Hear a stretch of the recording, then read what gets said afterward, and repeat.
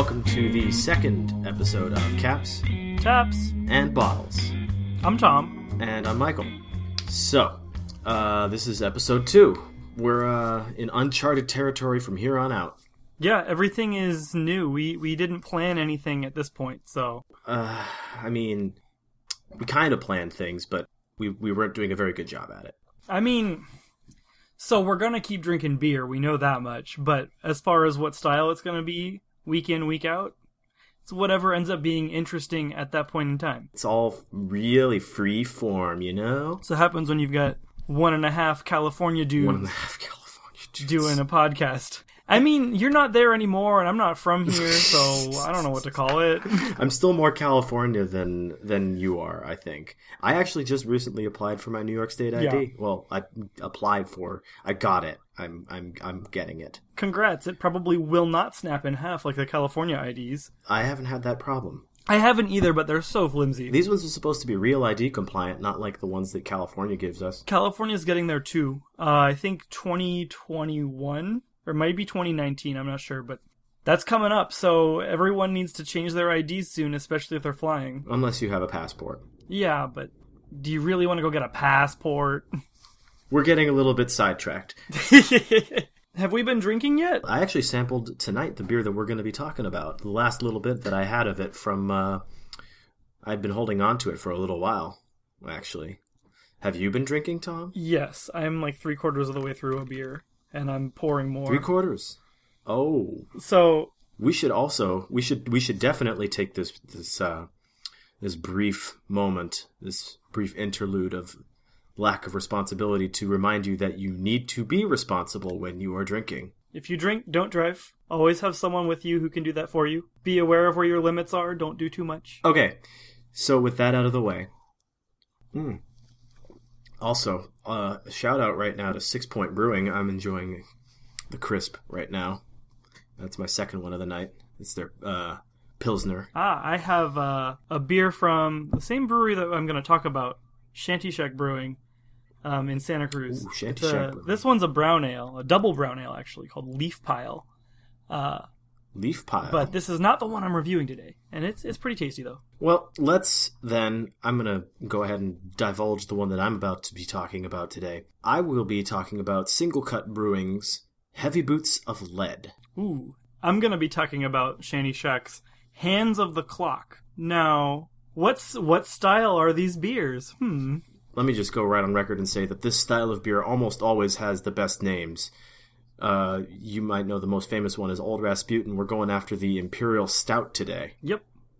Mine's a Russian Imperial Stout. It's actually barrel-aged Russian Imperial Stout. I've got, I guess, an American Imperial Stout. I don't know if there's a significant difference. Someone please tell us if there is. We did a little bit of looking. Yeah. We couldn't really find much of a consensus. In fact, most people seem to think that there's not that much of one. Right. I mean, once it gets to be big and roasty and malty, does it really matter? I'm sure I just offended like the 5 people who listen to this. No. No. Well, actually, this is also a good point to give a nice little shout out to our listeners, all like 3 of them. You know who you are. I've actually got two or 3 people on this coast listening. How about you on Tom? Have you got anyone over there listening to it? Have you forced anyone over there to listen to us yammer about beer for half an hour? Actually, I think I've got a couple guys on the East Coast who are going to listen, so... Ooh, we're building up that East Coast fan base. Yeah, everyone's going to be over on the East Coast, because when I was back home for Christmas in Pennsylvania, I talked to my friends about it, and they're like, oh, cool, send me a link. All right, we're like way off topic. So I've got Shanty Shack, Hands of the Clock, barrel-aged Russian Imperial Stout. You've got... I have Single Cut Brewing's Heavy Boots of Lead American Imperial Stout. These are 2 different beers, 2 probably similar beers. I would be willing to bet. This is, technically the last episode was the most first of all firsts because that was our first ever. This one will be first in the fact that both of us are going in completely blind to the other person's beer. So the onus is upon the drinker to describe what exactly is happening in terms of flavor profile and just be as descriptive as possible without just beating it to death. And the bonus difficulty is we're drinking beer at the same time. So I'm not drinking the same beer, and I'm trying to describe a beer I had a while ago now. This might be kind of tough. See, that's why I'm glad I saved a little bit of mine, and I'm drinking a nice, neutral, palate-cleansing Pilsner right now.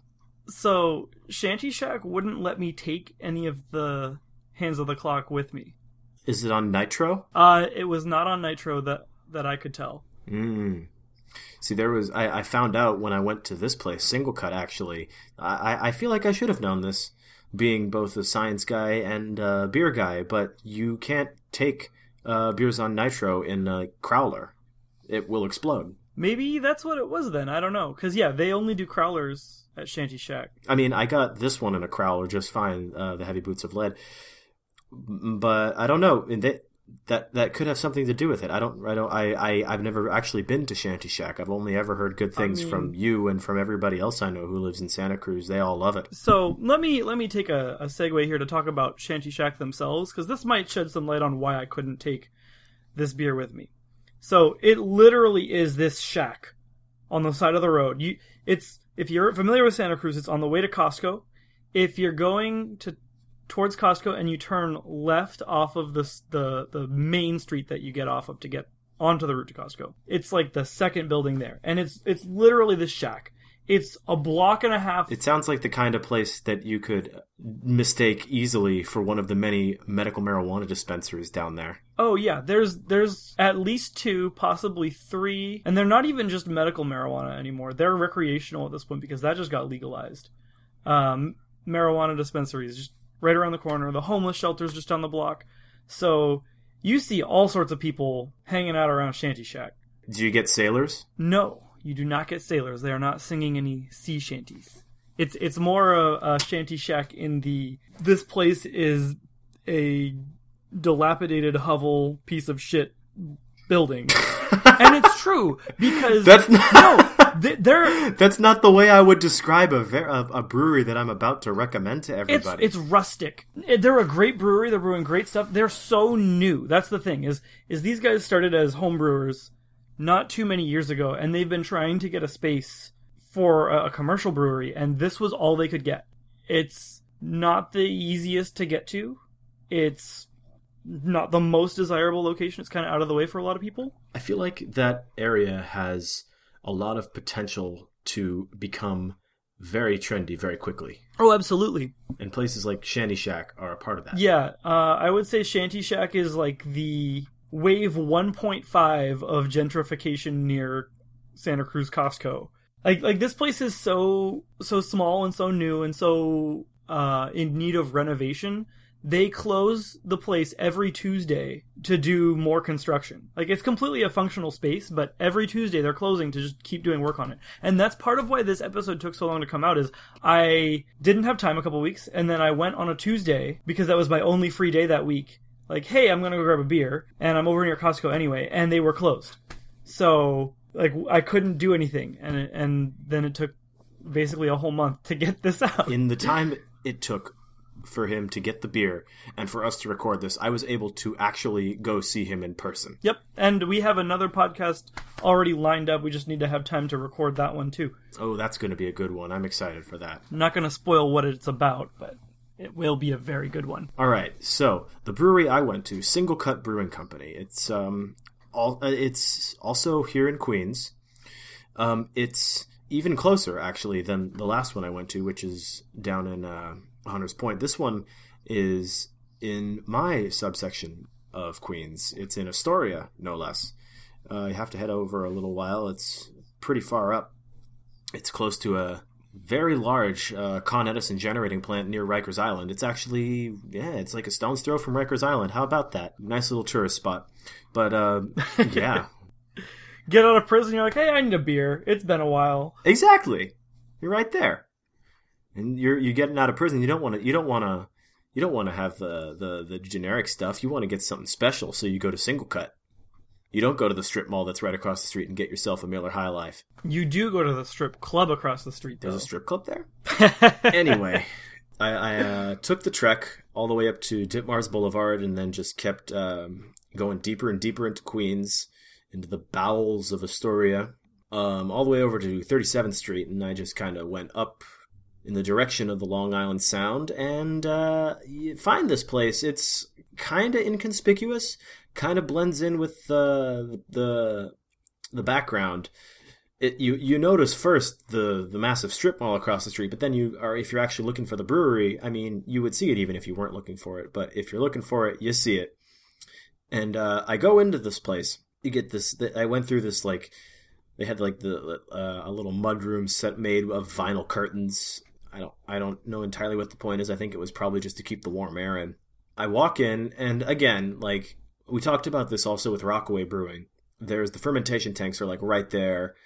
And other than that, interestingly enough, the vibe I get from this place reminds me more than anything of, and you're going to think this is weird, I once, when I was in college, went on a tour of the Taylor Guitar Factory down in San Diego. That's what it reminded me of. And it reminded me of the Guitar Factory, not a Guitar Factory, that particular one, because of the way like it was decorated. It mainly had to do with the guitars hanging from the wall and the wood paneling, which just it gave me that particular vibe, just like a Les Paul or something hanging from the ceiling. And they had this thing going on where it's actually, I've seen this in a couple of breweries already. They had a vinyl player that the bar staff would just like alternate putting records on. And I happened to go there at the end of, I don't remember what the record that they were playing. It was some 80s record. But I happened to go there during like the last song, and then I ordered my little tasters. They don't do flights. You can just get like a 5-ounce pour for a couple bucks, and it's the same end result. They just don't do flights per se.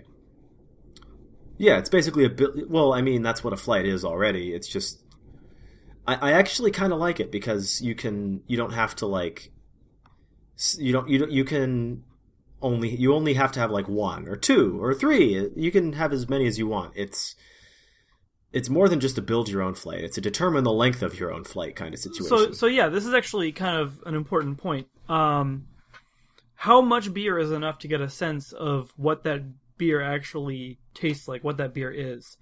Because and this happens in wine too. Like when you go wine tasting, not every winery is going to pour the same amount for a tasting. They'll let you revisit things a lot of the time. You can go back and taste the wines that you've had before, but a typical glass of wine is 5 ounces. And remember, wine is stronger than beer.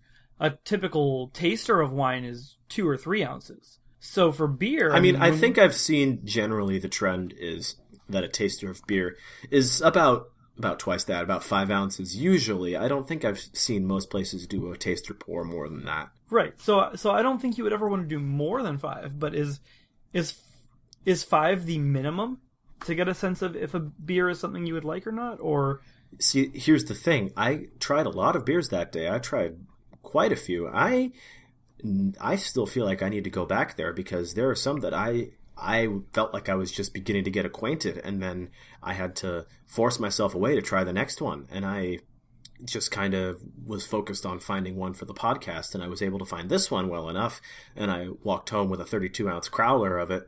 But there's still a couple others that I wanted to become better acquainted with. Sounds like a good find. I mean, to walk away from a brewery and think, wow, I really like this beer, but I also want to try this one and this other one, and there's even some other beers that I haven't even thought about yet from this brewery. Oh, yeah. What more could you want? Really? I'll tell you what more you could want. Hootie and the Blowfish's Crack Through Your Window. Playing. That's what they played? Yes, that's exactly what they played. On vinyl. They have Hootie and the Blowfish on vinyl. Because why not? It's very fitting because I've had a couple songs by Hootie and the Blowfish stuck in my head lately, so it worked out well. That brewery spoke to me on a very deep level. I need to go back there soon. I'm about to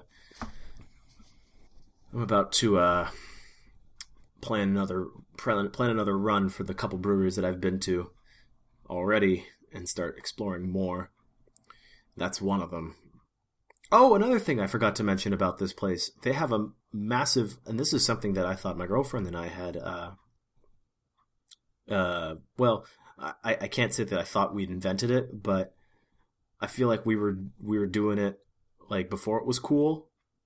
We had a projector set up and a big blank wall in our house, and we just like turn the lights off and like we'll play Mario Kart or like watch TV on it.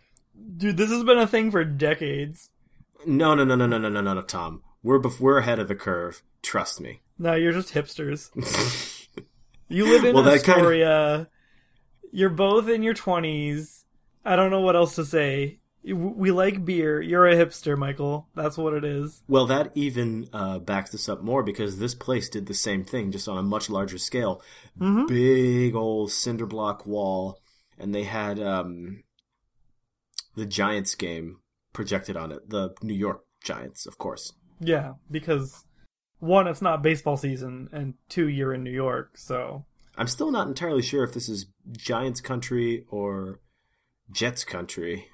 It's hard to tell. It's kind of a blur unless you're like really close to the areas, I think. I don't know. There's a guy I know at work who's from Long Island, so he's like an Islanders fan for hockey. We're getting sidetracked again, Tom. All right. Well, we just talked about how cool these breweries are. I mean, different levels. You're actually noticing already something similar here. These breweries seem to kind of capture the whole vibe of the area that they are in. If you feel what I mean. Yeah, totally. Shanty Shack definitely fits into the neighborhood it's in. I mean, it is a brewery, right? So you do still have...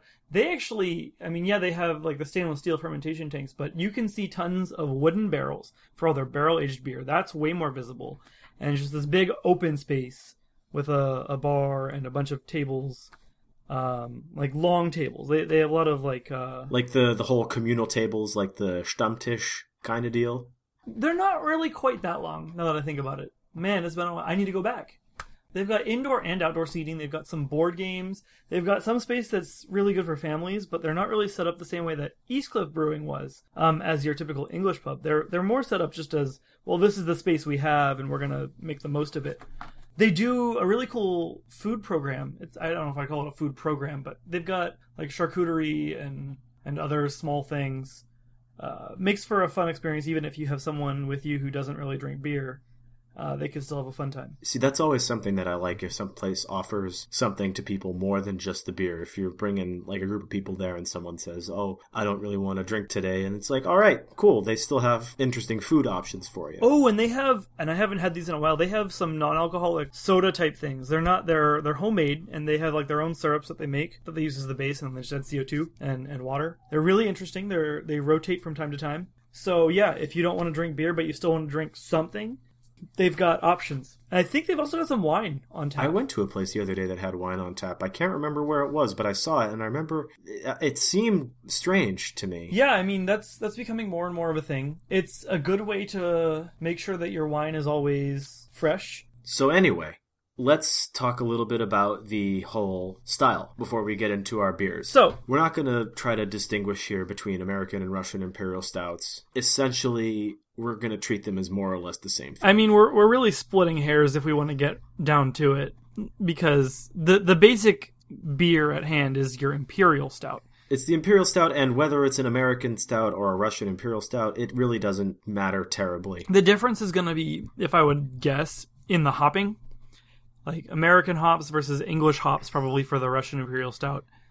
But it really, it doesn't matter enough to, I would say, make a distinct style. We may catch heat for that one, but I think one of the arguments for I don't think enough people listen to us for us to catch heat for or enough heat that we would feel it. Right. I think someone might say like a Russian Imperial Stout's even a bit stronger than an American Imperial Stout, which maybe we'll see, right? Like my beer is 10.2% ABV. Mine clocks in at 11. Oh wow, okay. So maybe it doesn't matter. I don't think it does. Anyway, we obviously I've heard other beers throw around the Imperial name. I've heard of Imperial Porters. I've heard of Imperial Red Ales. I've heard of all of this Imperial stuff. What does it even mean? Strong! Strong. Mostly just strong, but there's a little bit more to it than that. The Imperial moniker was actually attached to these beers that were sent to Russia, commissioned by the Tsar of Russia at the time, Catherine the Great. Hence, She was a queen, not a czar. Queen, Tsar. I think they all called it more or less the same thing, maybe with just a different suffix. Tsarina? I don't know. I don't speak Russian, Tom. Oh, hey, this paper I'm looking at in front of me says Tsarina. But, yeah, the distinct feature, as we were talking about earlier of Imperial Stouts, is the relatively high alcohol content, which is double that of most other beers. Yeah, I mean, we're talking, mine's 10.2, yours is 11. If you're looking at something like your average craft beer, it's probably somewhere between 5 and 6. And if you're looking at Bud Light, what is that, like 3 or 4? I don't actually know. Yeah, it's not very strong, so. But Tom, why are these beers so strong? If I had to guess, I don't really know. There's a lot of confounding factors here, or maybe not confounding, but there's a lot of factors that can make a beer strong. So sometimes you're making a beer. Oh, we're not talking about what what's specifically making it strong. Why were they made so strong to begin with? I mean, imperial, right? So imperial means bigger. It's stronger. Really, like, if you're gonna add more alcohol content, or more hops, right? If you're looking at like an Imperial IPA, part of it is a preservative aspect, right? More alcohol means less bugs, less bacteria, less likely to get an infection. The other thing is, this is just a good way to balance all of your flavors. Once you start adding more and more malt, start adding more and more sweetness, you really need more alcohol to kind of counteract all that sweetness. So the end objective for any beer is to make something that tastes good. And things taste good when they're balanced. So if you have a lot of alcohol, it's either because of or in addition to having a lot of sweetness or a lot of bitterness or just a lot of everything. Also, Tom, remember, these are Russians. They like their beer strong. Absolutely. So, the beers we've got. So I've got this Hands of the Clock Barrel-Aged Russian Imperial Stout. 10.2% ABV. Now, here's something to keep in mind. So for me, generally, if I see something as barrel-aged, I get very hesitant. This is a big point of contention because, okay, I don't feel personally very, very, very strongly about barrel-aged beers. However, I have been noticing a trend that a lot of places are starting to do barrel-aged stuff. The good news right now is we're getting a lot of access to more and more wood, right? More people are doing barrel aging. More people are picking up bourbon barrels or wine barrels or whatever and saying, hey, I'm going to use that and store my beer in that to impart some more flavor. That's really cool. I'm glad people are experimenting. My issue is I've had a lot of overly barrel-aged beers. So the biggest offenders are you have these beers, like, oh, we're going to do a bourbon barrel-aged stout. Great. On paper, that sounds delicious. I want that. Everyone wants that. That's going to be very tasty. What ends up happening is the bourbon barrel has enough residual bourbon character and enough sweetness from that bourbon that it ends up overpowering the additional alcohol, even though it's an imperial stout or whatever. I like bourbon. I like stouts. I don't like a lot of bourbon barrel aged stouts. It's very interesting to drink a beer that strong and have it be so cloying. Right. That really is the issue. There's just like too much sweetness or, and this could be both of these things, too much alcohol.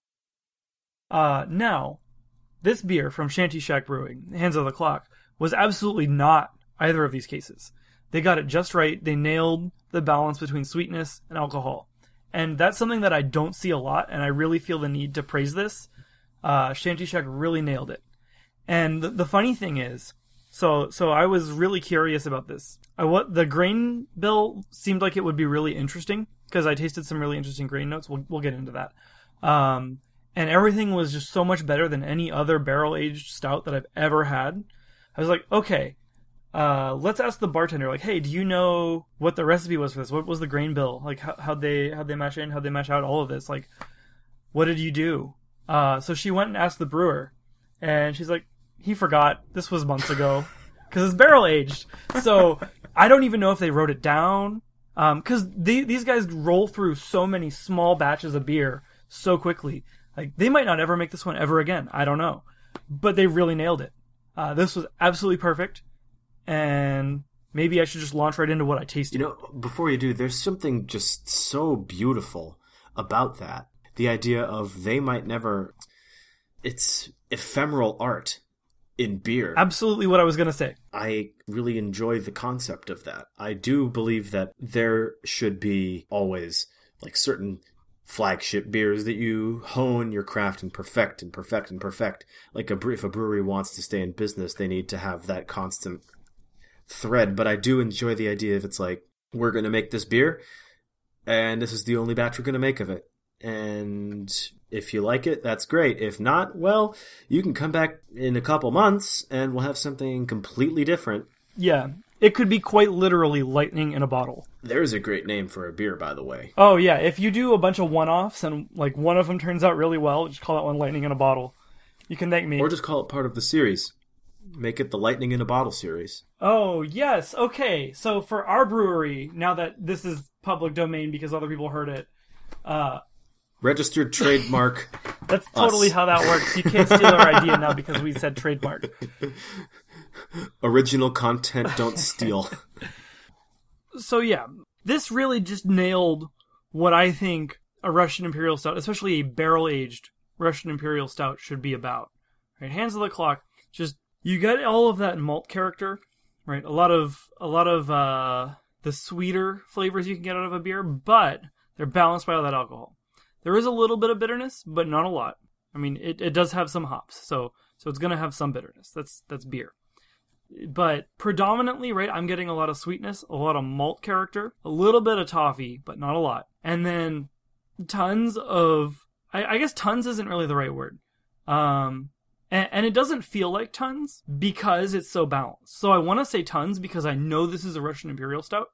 But really, nothing stood out as, oh, this is overwhelming me.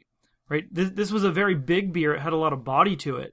But, I mean, I had everything pretty balanced. I've got a wheel with a bunch of different flavors on it, right? We were talking about 33 bucks, filling out their charts again. Like, dark fruit, sweetness, maltiness, and alcohol are all, like, very balanced. So if we're looking at that wheel. But as I tasted it, right? So, let's go back in time to when I ordered this beer. So I said, okay, Michael got a strong dark beer. So I have to get a strong dark beer so we can compare them. And I want to go to Shanty Shack because I haven't been there in a while. So let's go there. So I walk into this place, and the only beer that fits the bill is this Russian Imperial Stout. So I'm like, oh, well, it's barrel-aged, so I don't know if I'm going to like this.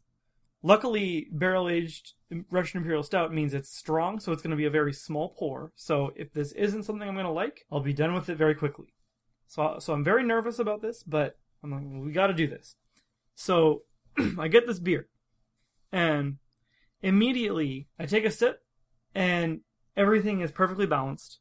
I've said balanced, so I probably couldn't say balanced anymore today. I think I'm out of that. Say balanced one more time. I dare you. Balanced.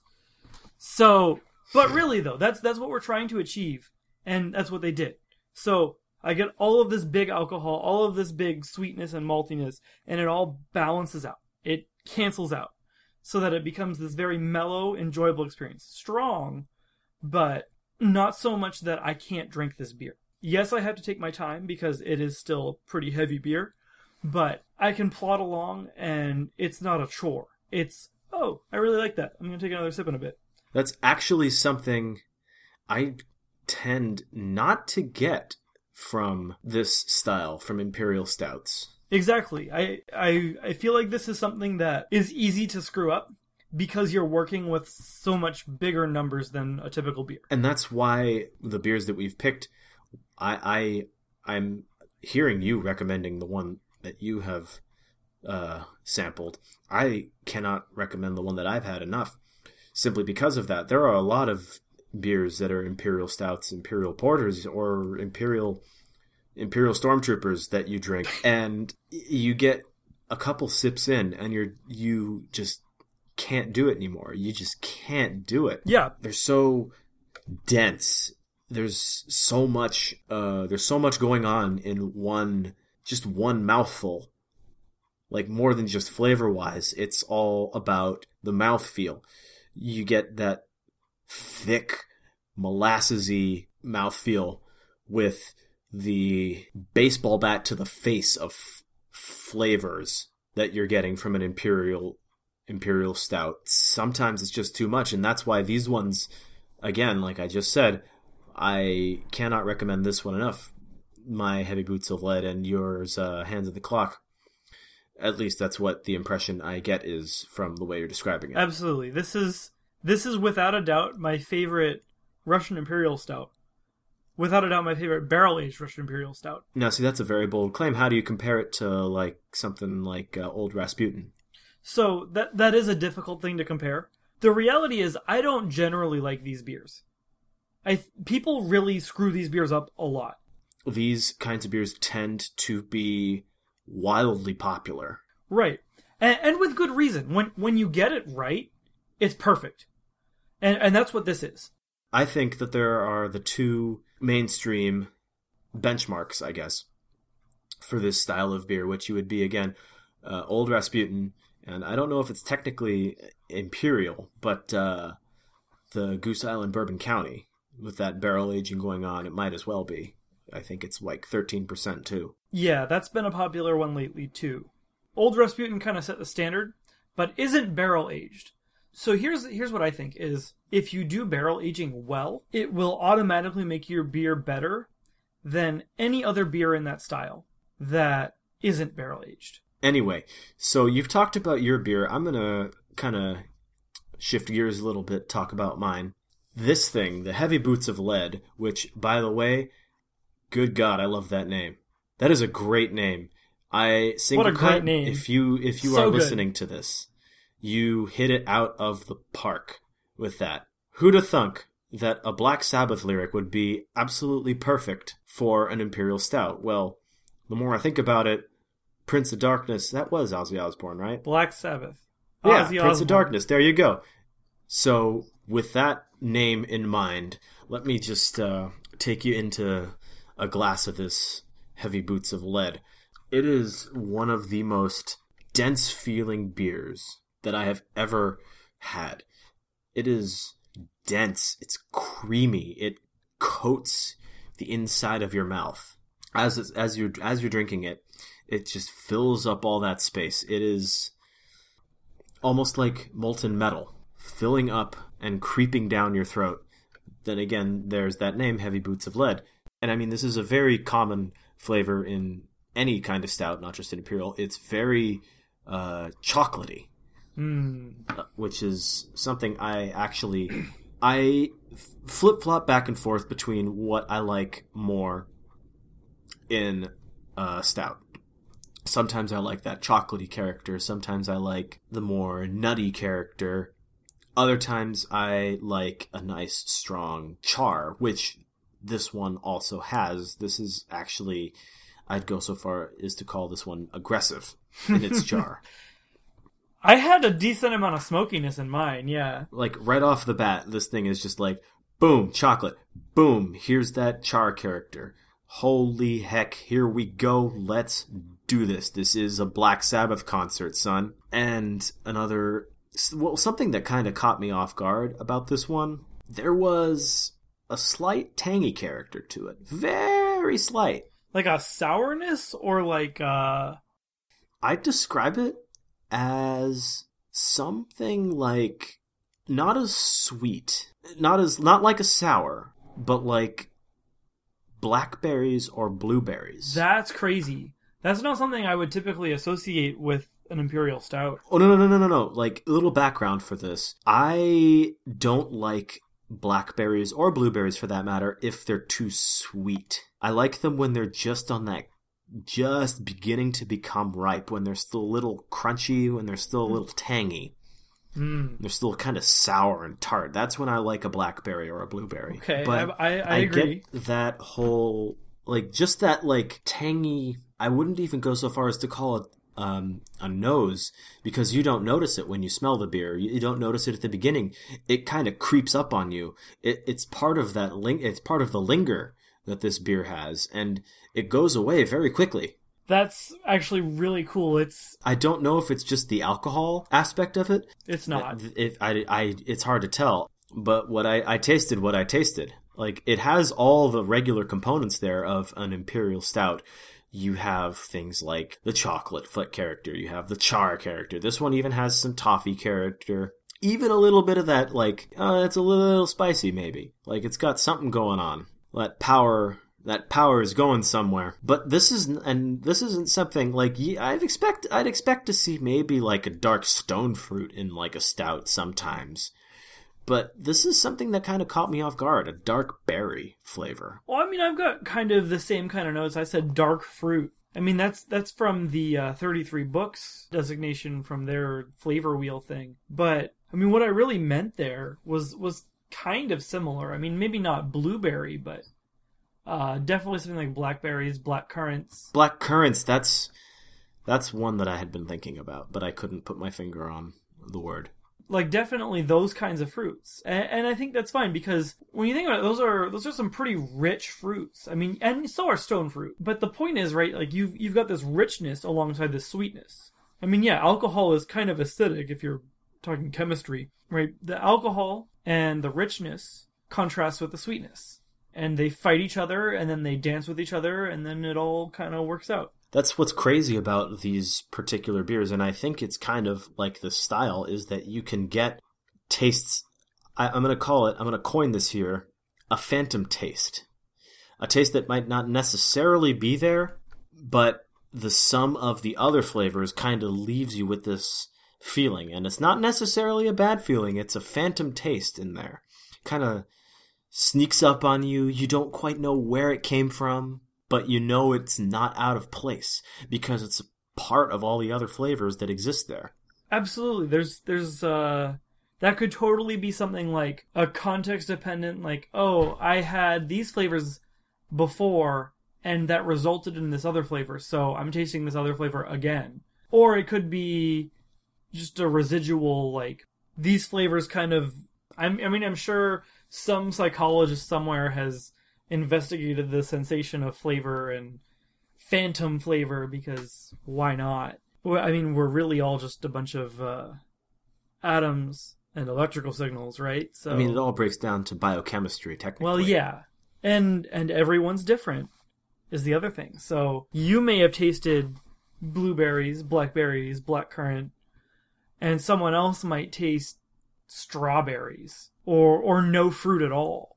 And that's crazy. We all have the same words to describe the same things, and then we apply those to a different context, and then suddenly everyone has different words to describe the same thing. You want to know what something that I didn't really... Okay, so this is kind of interesting. We would normally talk about something that we do notice, but I'm going to instead talk about something that I didn't really notice in there. And what I didn't notice until the very end of this beer, and I think it again kind of comes from the char character, is any sort of dryness. This beer, because...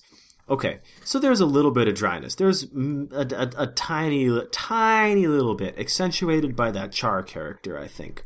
But it's all at the very end. Like, it's not something that you really pay attention to from the beginning, mainly because it has this way of just filling your mouth, and just, like, there's so much liquid in your mouth and so much flavor going on. If there's any, like, dry aspect to it, you are distracted until the very, very end, and you don't really notice it. And then when you do notice it, you're like, is that sort of an innate dryness, or is that a figment of my imagination from having just experienced that incredibly strong charred character? I don't want to say burnt character, because burnt carries such a negative connotation to it. Now, to me, I mean, that could be a few things. And it makes so much sense, too, right? So first of all, right, when we say dry, right, that's the opposite of sweet. And that's in the context of, has the yeast fermented out all of the sugar? So typically, right, we're looking at imperial stouts. These are pretty sweet malty beers, right? There's a lot of complex sugars that get left behind because the yeast just can't break them down. So there's a pretty high residual sugar. But you also have high levels of attenuation, especially with beers that are this strong. Right. So I mean, yeah, we've got a lot of alcohol to balance out some of that residual sweetness, and we would have less residual sweetness than most other beers just because the typical yeast strains that we're using are able to attenuate pretty far down, even with the high gravity. So you don't expect a lot of dryness, but then my question would be for you, are you confusing or conflating dryness with maybe a tannic character or something that isn't exactly dryness, but is the resolution of all of the other flavors in your mouth? Because, and I've been drinking a lot of wine lately, so I'm coming at this from a wine perspective, is the last thing you taste in wine is the tannic character, if there is any. So if you're left with a mouth-watering feeling, that means absolutely there's probably some low tannic grapes, probably no oaking. So for beer, I mean, if it's oaked, yeah, you've got some tannins, right? I had a barrel-aged beer. I did get some of that dryness at the end, and I think that dryness is actually probably a tannic character. If you don't have that, it could be just the alcohol is high enough that it's able to just suck all that moisture out of your mouth. I don't know. I don't know how high the alcohol content would have to be for that to happen. Well, it definitely happens with some of the cask-strength whiskeys that I've had. I'm pretty sure all of the beers that are that strong are actually from Scotland. I think so, too. I remember there was one that was served inside of a taxidermied squirrel. Is that what happened? I know, what was it? Armageddon was like 70-something%, but that's all I know. That name rings a bell. We might be talking about the same one or the same company. In any case, I don't know how willing I am to say that an 11% beer just sucks all the moisture out of your mouth. I am willing to go with the theory that there is so much going on in this beer, so many different flavors. Like, you're hit with the malts, you're hit with that burnt character, you're hit with that alcohol flavor, and that alcohol flavor lingers along with all the other flavors. They all just kind of sit there, and they all fade nice and easy. It's not like a lot of beers that I have where, and this isn't a bad thing, where one flavor kind of fades into another, which fades into another. This is all the flavors at once. Everything's happening at the same time. And then it just kind of fades away nice and easy. And I think that's kind of something that has to happen when you're talking about a beer that's this big. I mean, yeah, yours isn't barrel-aged and mine is, but they're both still very strong beers. In any case, I mean, we're looking at a particular style of beer that really needs all of these flavors to be balanced because they're all such strong flavors. Whereas that isn't necessarily the case when you're drinking something like a Pilsner. You get that nice, crisp, clean note, you get maybe a little bit of hops, and then it's gone. And that's fine, right? There's not a lot of depth to it, but there doesn't need to be a lot of depth. Versus something like an Imperial Stout, right? You've got a lot of complexity going on. You've got more complex sugars to begin with. You've got probably a lot of ester character from your yeast because it has to ferment to such a high alcohol content. You've got all sorts of other congeners left over from the grains. So you get so many different flavors, and they end up being so strong. Right? If any one of them is out of balance, immediately it is obvious because it's so strong. So, verdict. Verdict for me. I would recommend this beer to anyone who's a fan of a good dark beer, beer that you can sit on a cold winter day and just read a book or watch a movie or TV and just sip on this beer. It's a nice warmer. Oh boy, will it keep you warm at 11%, and it has enough interesting flavor to keep you going all the way until next Tuesday. Sounds great. For me, so I don't like barrel-aged stouts generally, but I liked Hands of the Clock. So, absolutely. I think this is a great beer. Not just for a barrel-aged Imperial Stout. I think this is a great example of the style. And I think this is a great example of a great beer. Balanced flavors, hard to find for a lot of different beers, right? You've got every different brewer doing their own thing, and so they've got their flagship, which they're good at, and then a bunch of other beers that they may or may not be good at. This was not, to my knowledge, Shanty Shack's flagship beer, and it was absolutely excellent. So, no, it's not my favorite style, but if you're in Santa Cruz, if you find yourself able to go to Shanty Shack, you have to get this if they have it, because it was so good. And should you find yourself in Astoria, Queens, New York, check out Single Cut Beersmiths. They've got some amazing beers. This one was, I wish I could talk about all the other ones that I had, but this one was amazing, and they have a bunch of other great ones that you should definitely check out. I am the only person I know who's been to Single Cut, but I will be singing their praises with the strength of 10 Grinches plus 2. So, this has been our second episode. I guess we're the producers. This has been produced by me, Michael Markson, and my podcasting compatriot, Tom Rohr. Editing was / at time of recording, will be done by me, Michael Markson. Thank God.